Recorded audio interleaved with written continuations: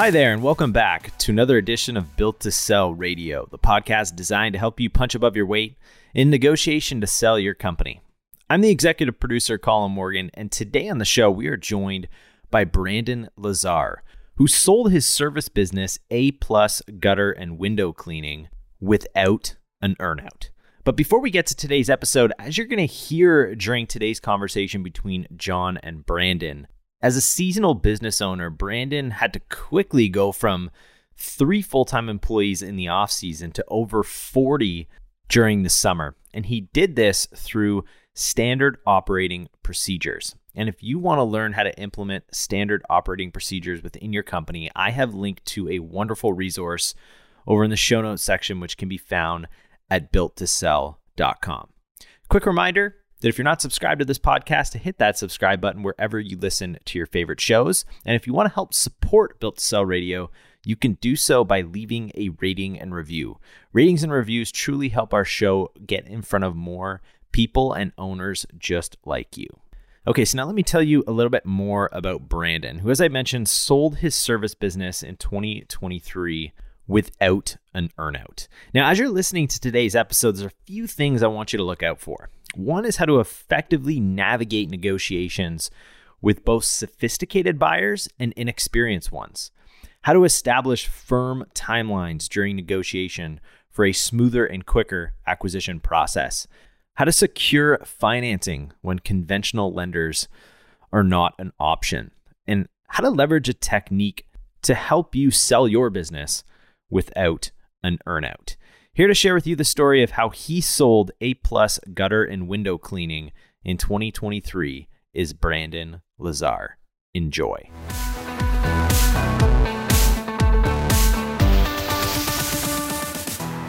Brandon Lazar, welcome to Built to Sell Radio.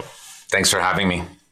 So A+ gutter window cleaning. I'm a customer of a window cleaning company in Toronto, so I think I get the business model, but I want you to explain it in your own words. What made you guys a unique window cleaning company? Yeah, so obviously, exterior home cleaning, it's been around since pretty much the dawn of time, right? But I think what really separated us is we more saw ourselves as a customer service company as well as a technology company that just happened to clean stuff on the outside of people's homes. In what way were you guys a technology company? Like, what did you leverage? Because I know Nick Huber, we had him on the show, a guy from Sweaty Startup, and I love his comment. He said something like, if you want to build a great business, look for an entrepreneur or look for an industry that still uses a fax machine. And that's where you want to compete. So explain how you took, I think, a fairly old school business model, certainly a kind of, if you allow use the overused expression blue collar, and made it a technology business. Explain specifically what did you do? We have heavily leveraged pretty much anything that you can find on a computer, from Google Maps to top-notch CRMs, routing software, so that we could have tight route density and service our customers the most efficient way possible, all the way to MailChimp and re-engaging our customer list and, just providing a very convenient solution. Because at the end of the day, that's what we were selling. We were selling a convenient solution.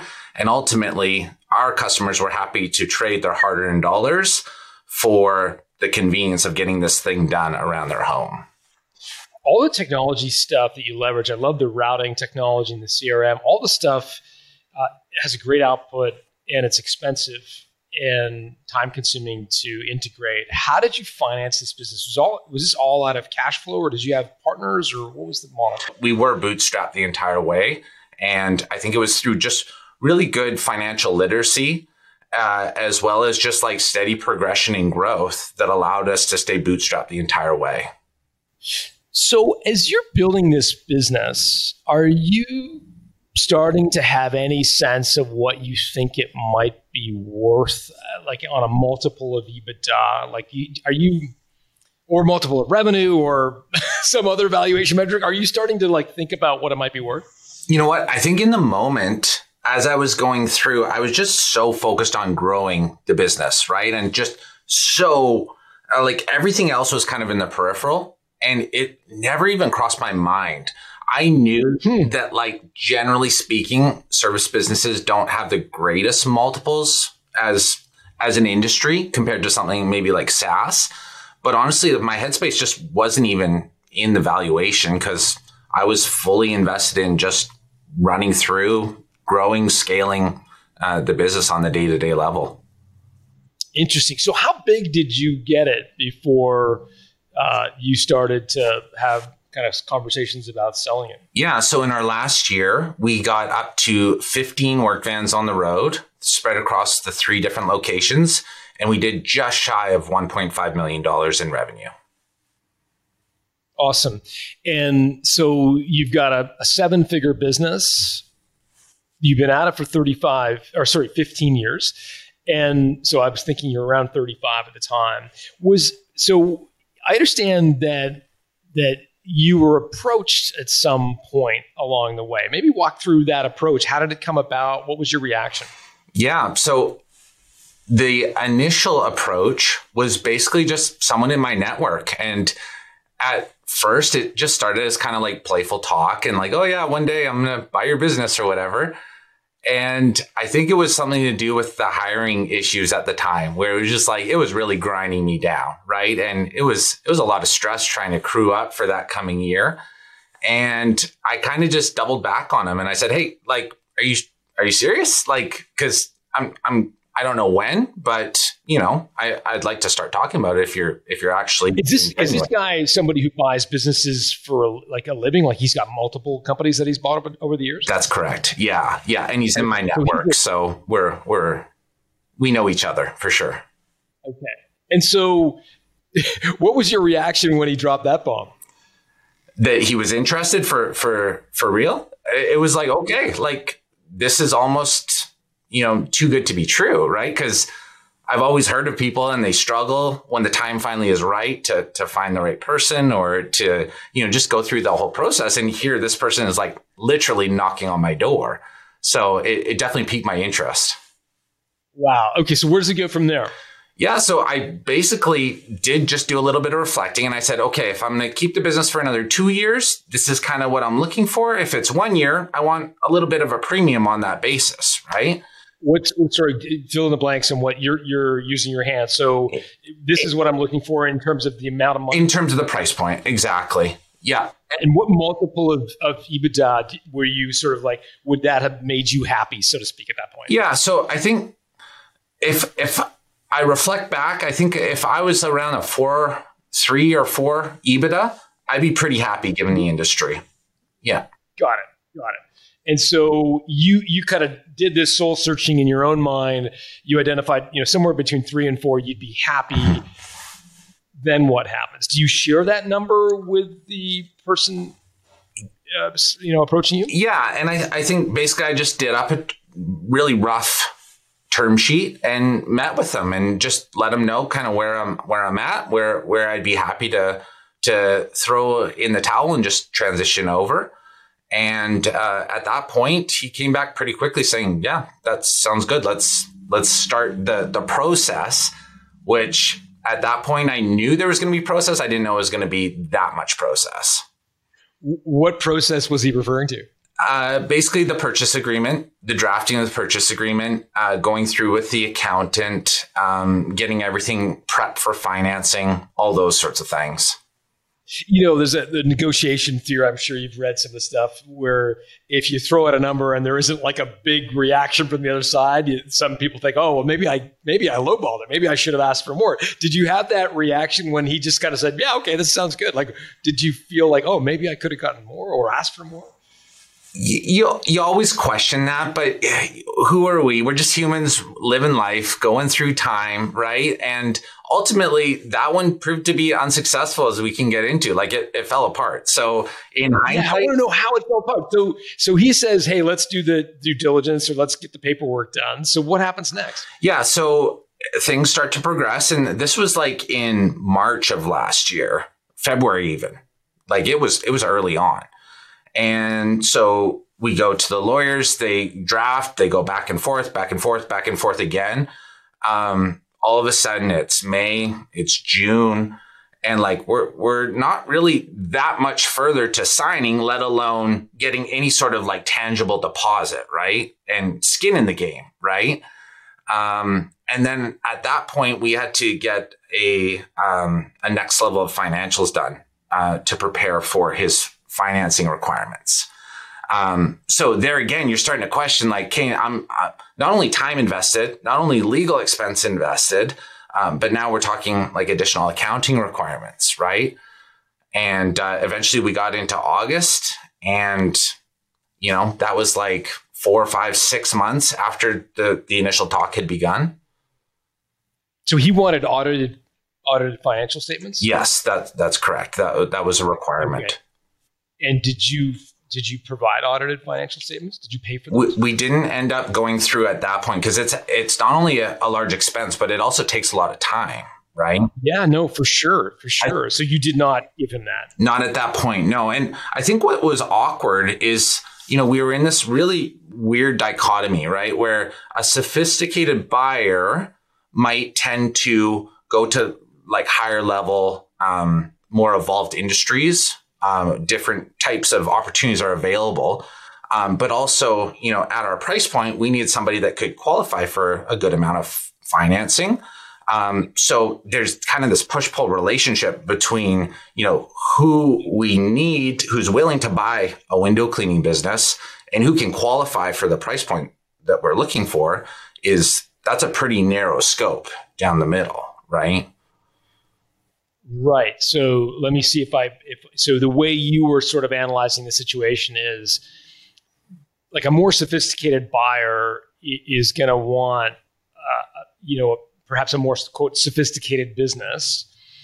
Yet if we're too rudimentary and like try to find a buyer that's too basic and too simplistic in their thinking, they're never going to be able to afford or get financing for the multiple. So you're kind of trying to thread the needle 100%. And find someone who's sophisticated enough to pay a premium, but also not so sophisticated that they're going to want to buy the next fancy business that would command a much higher premium. Correct. Yes. Interesting. That is a really, really interesting needle to thread. And I'm sure a lot of our listeners would have had similar thoughts to you.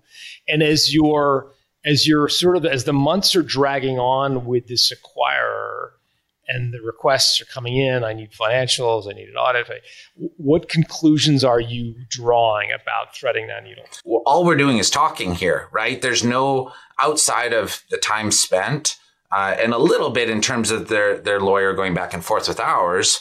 There's not really an investment of capital at this point, right? And how is it affecting your business? It's really tough. Like it was so difficult for me because in one camp, I got my headspace into this potential acquisition. In the other camp, I got to be fully on board and like managing and running the day to day and making sure that we're doing all the things, all the stuff, right? So much less, you got to keep this stuff in confidence, even among your staff, because it's all hypothetical until anything actually gets signed, right? So you're sort of doing two jobs at this point. And so how did it come to a head? Like what was the straw that sort of broke things open that made the deal fall apart?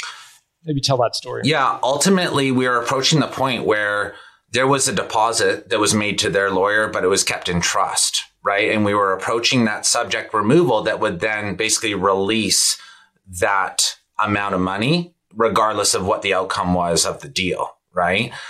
And that was kind of my line. Whereas like, if we can just get across that, then I feel like maybe that's enough to just create the momentum and, that would ultimately push the deal through.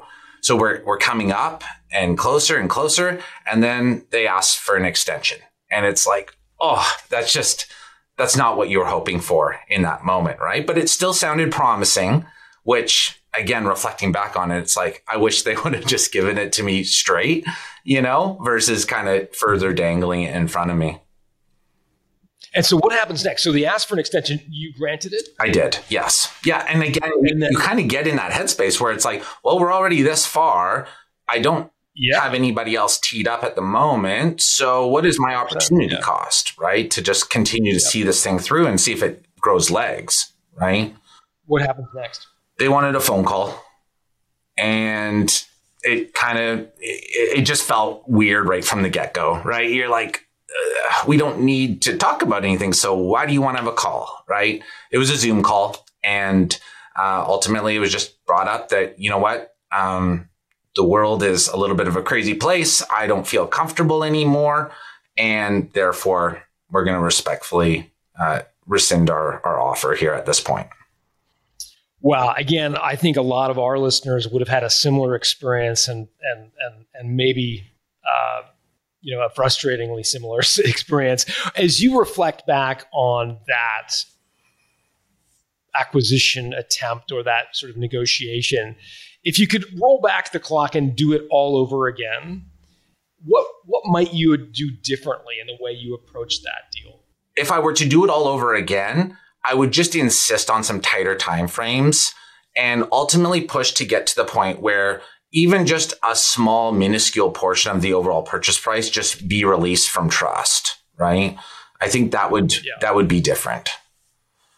Driving some hard deadlines. Yeah, that makes a ton of sense for sure.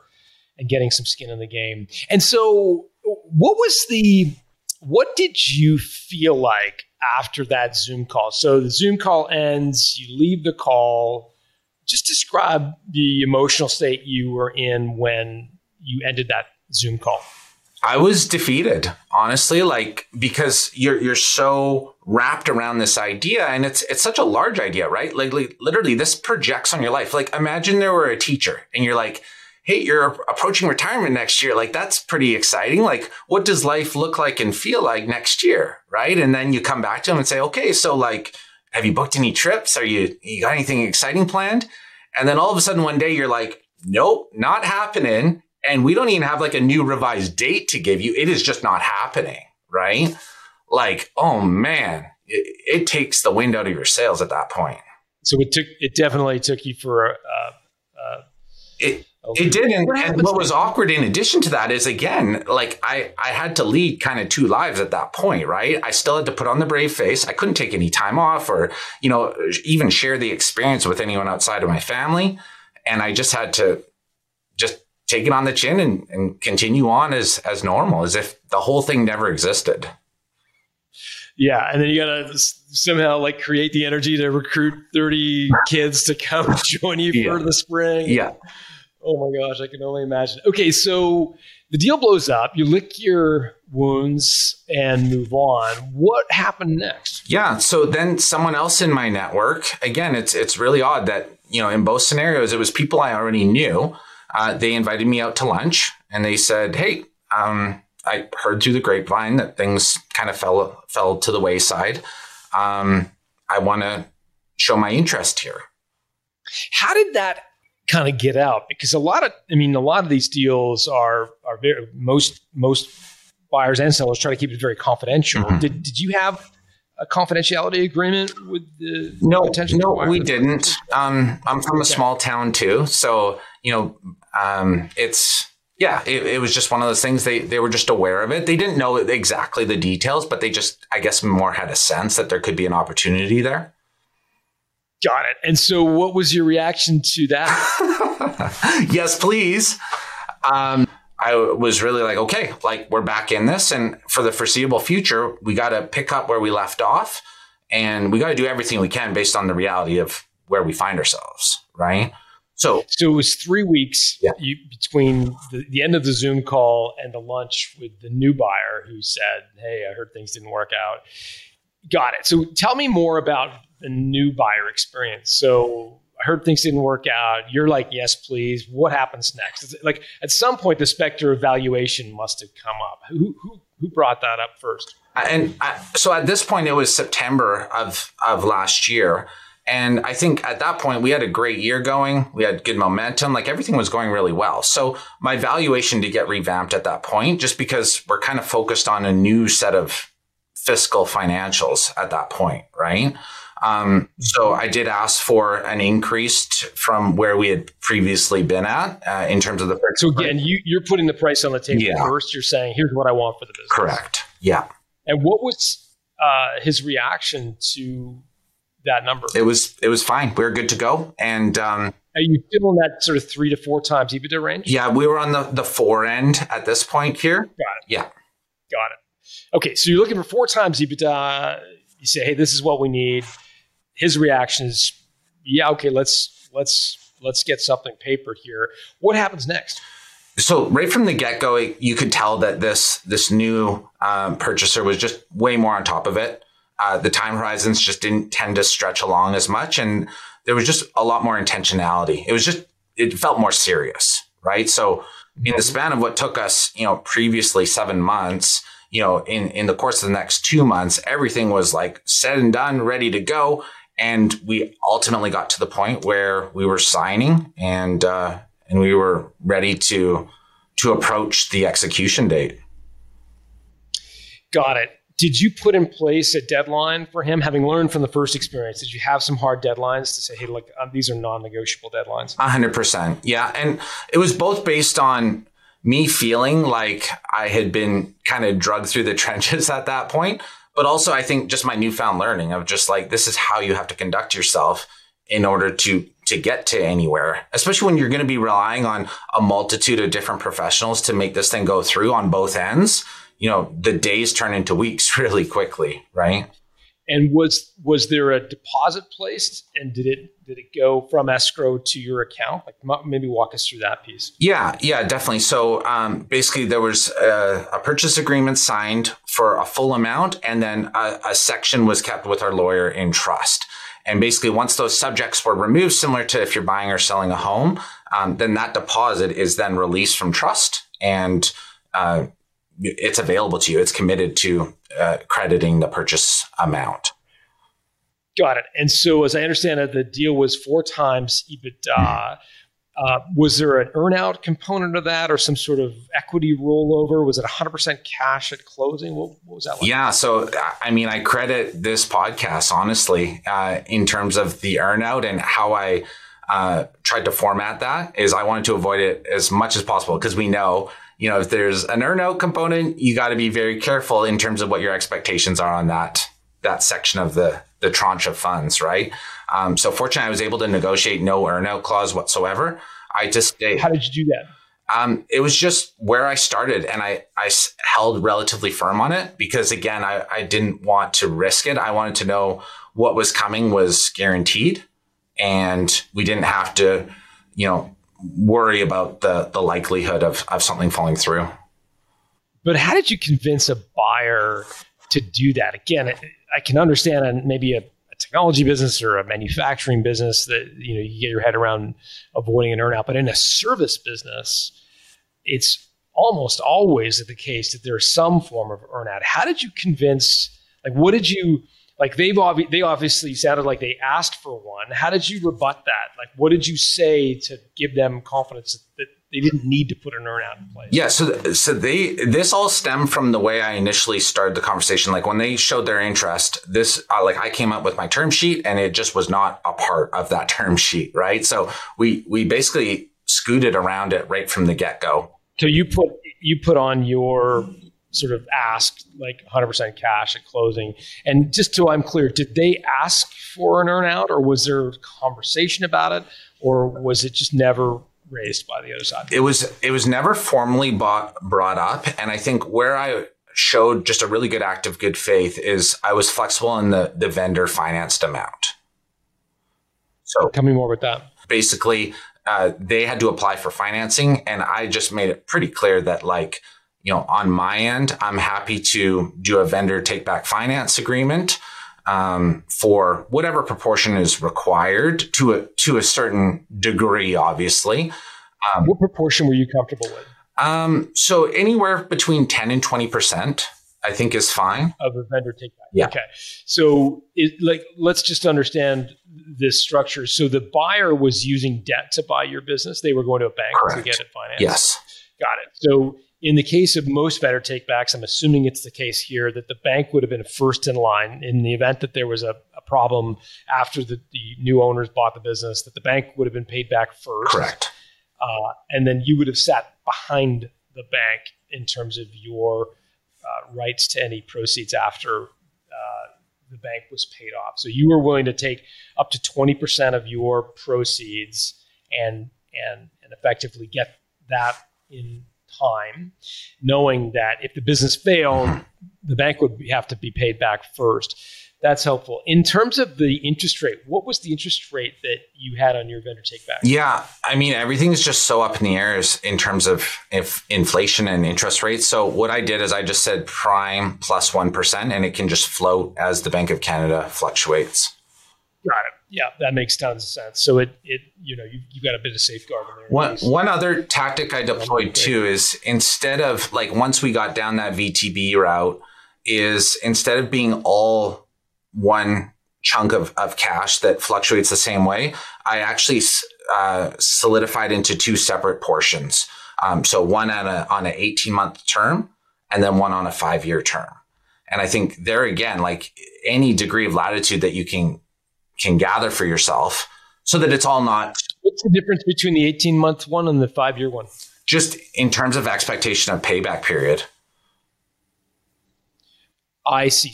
So you took the 20% that you rolled in this vendor take back and a portion of it you finance over 18 months. Correct. So that the payment would be larger in that case. And then a portion of it, you said, I'm going to spread this out over 5 years. So the monthly was much lower in that Correct. case. That's super helpful. And did you ever get a sense of what the motivation of the buyer was? I mean, was it their lifelong dream to own a window cleaning business service or something?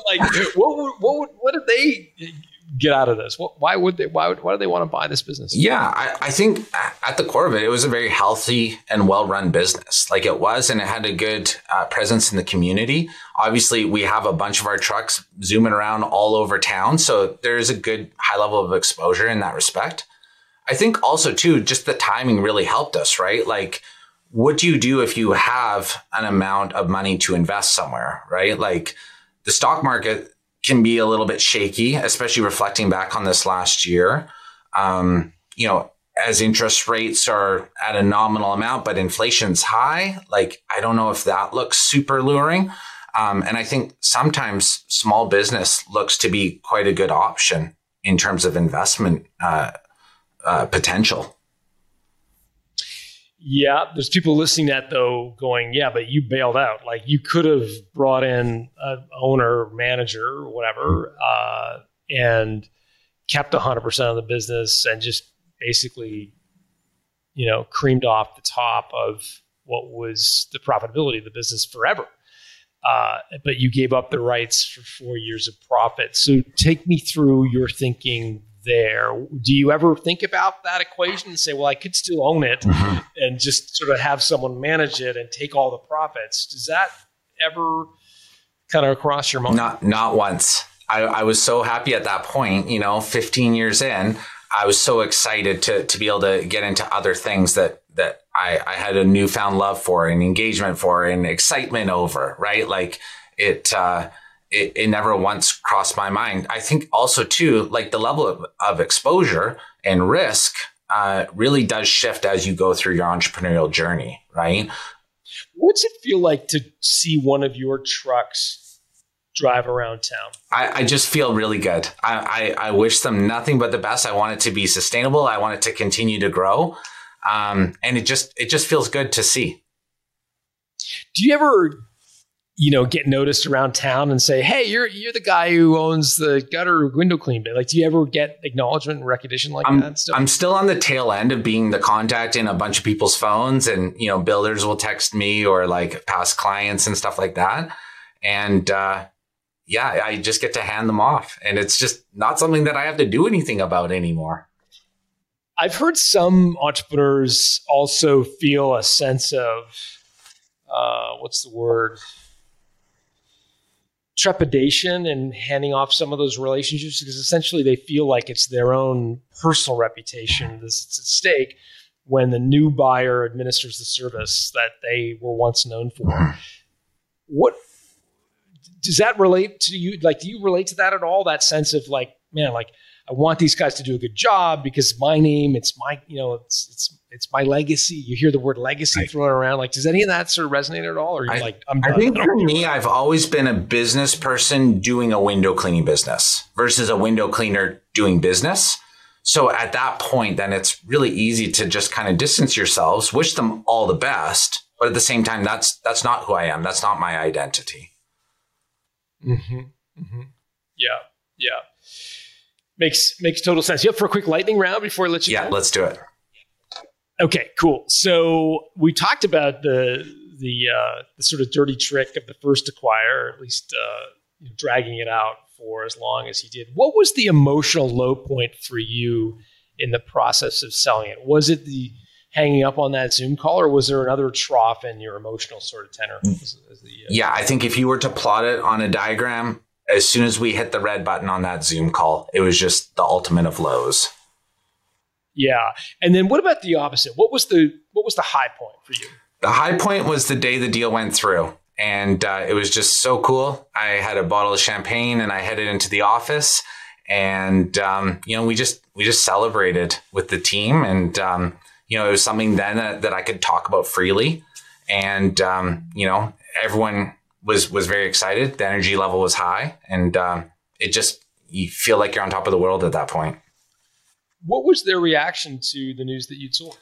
I think they were embracing of the opportunity that would come with the new format, right? Because as I step away, that gives room at the top for everybody else to step up and take on additional tasks and responsibilities. So I think it was, they were maybe a tad unsure about the nature of what we were heading into, but I think generally the underlying feeling was it was excitement and looking forward to it.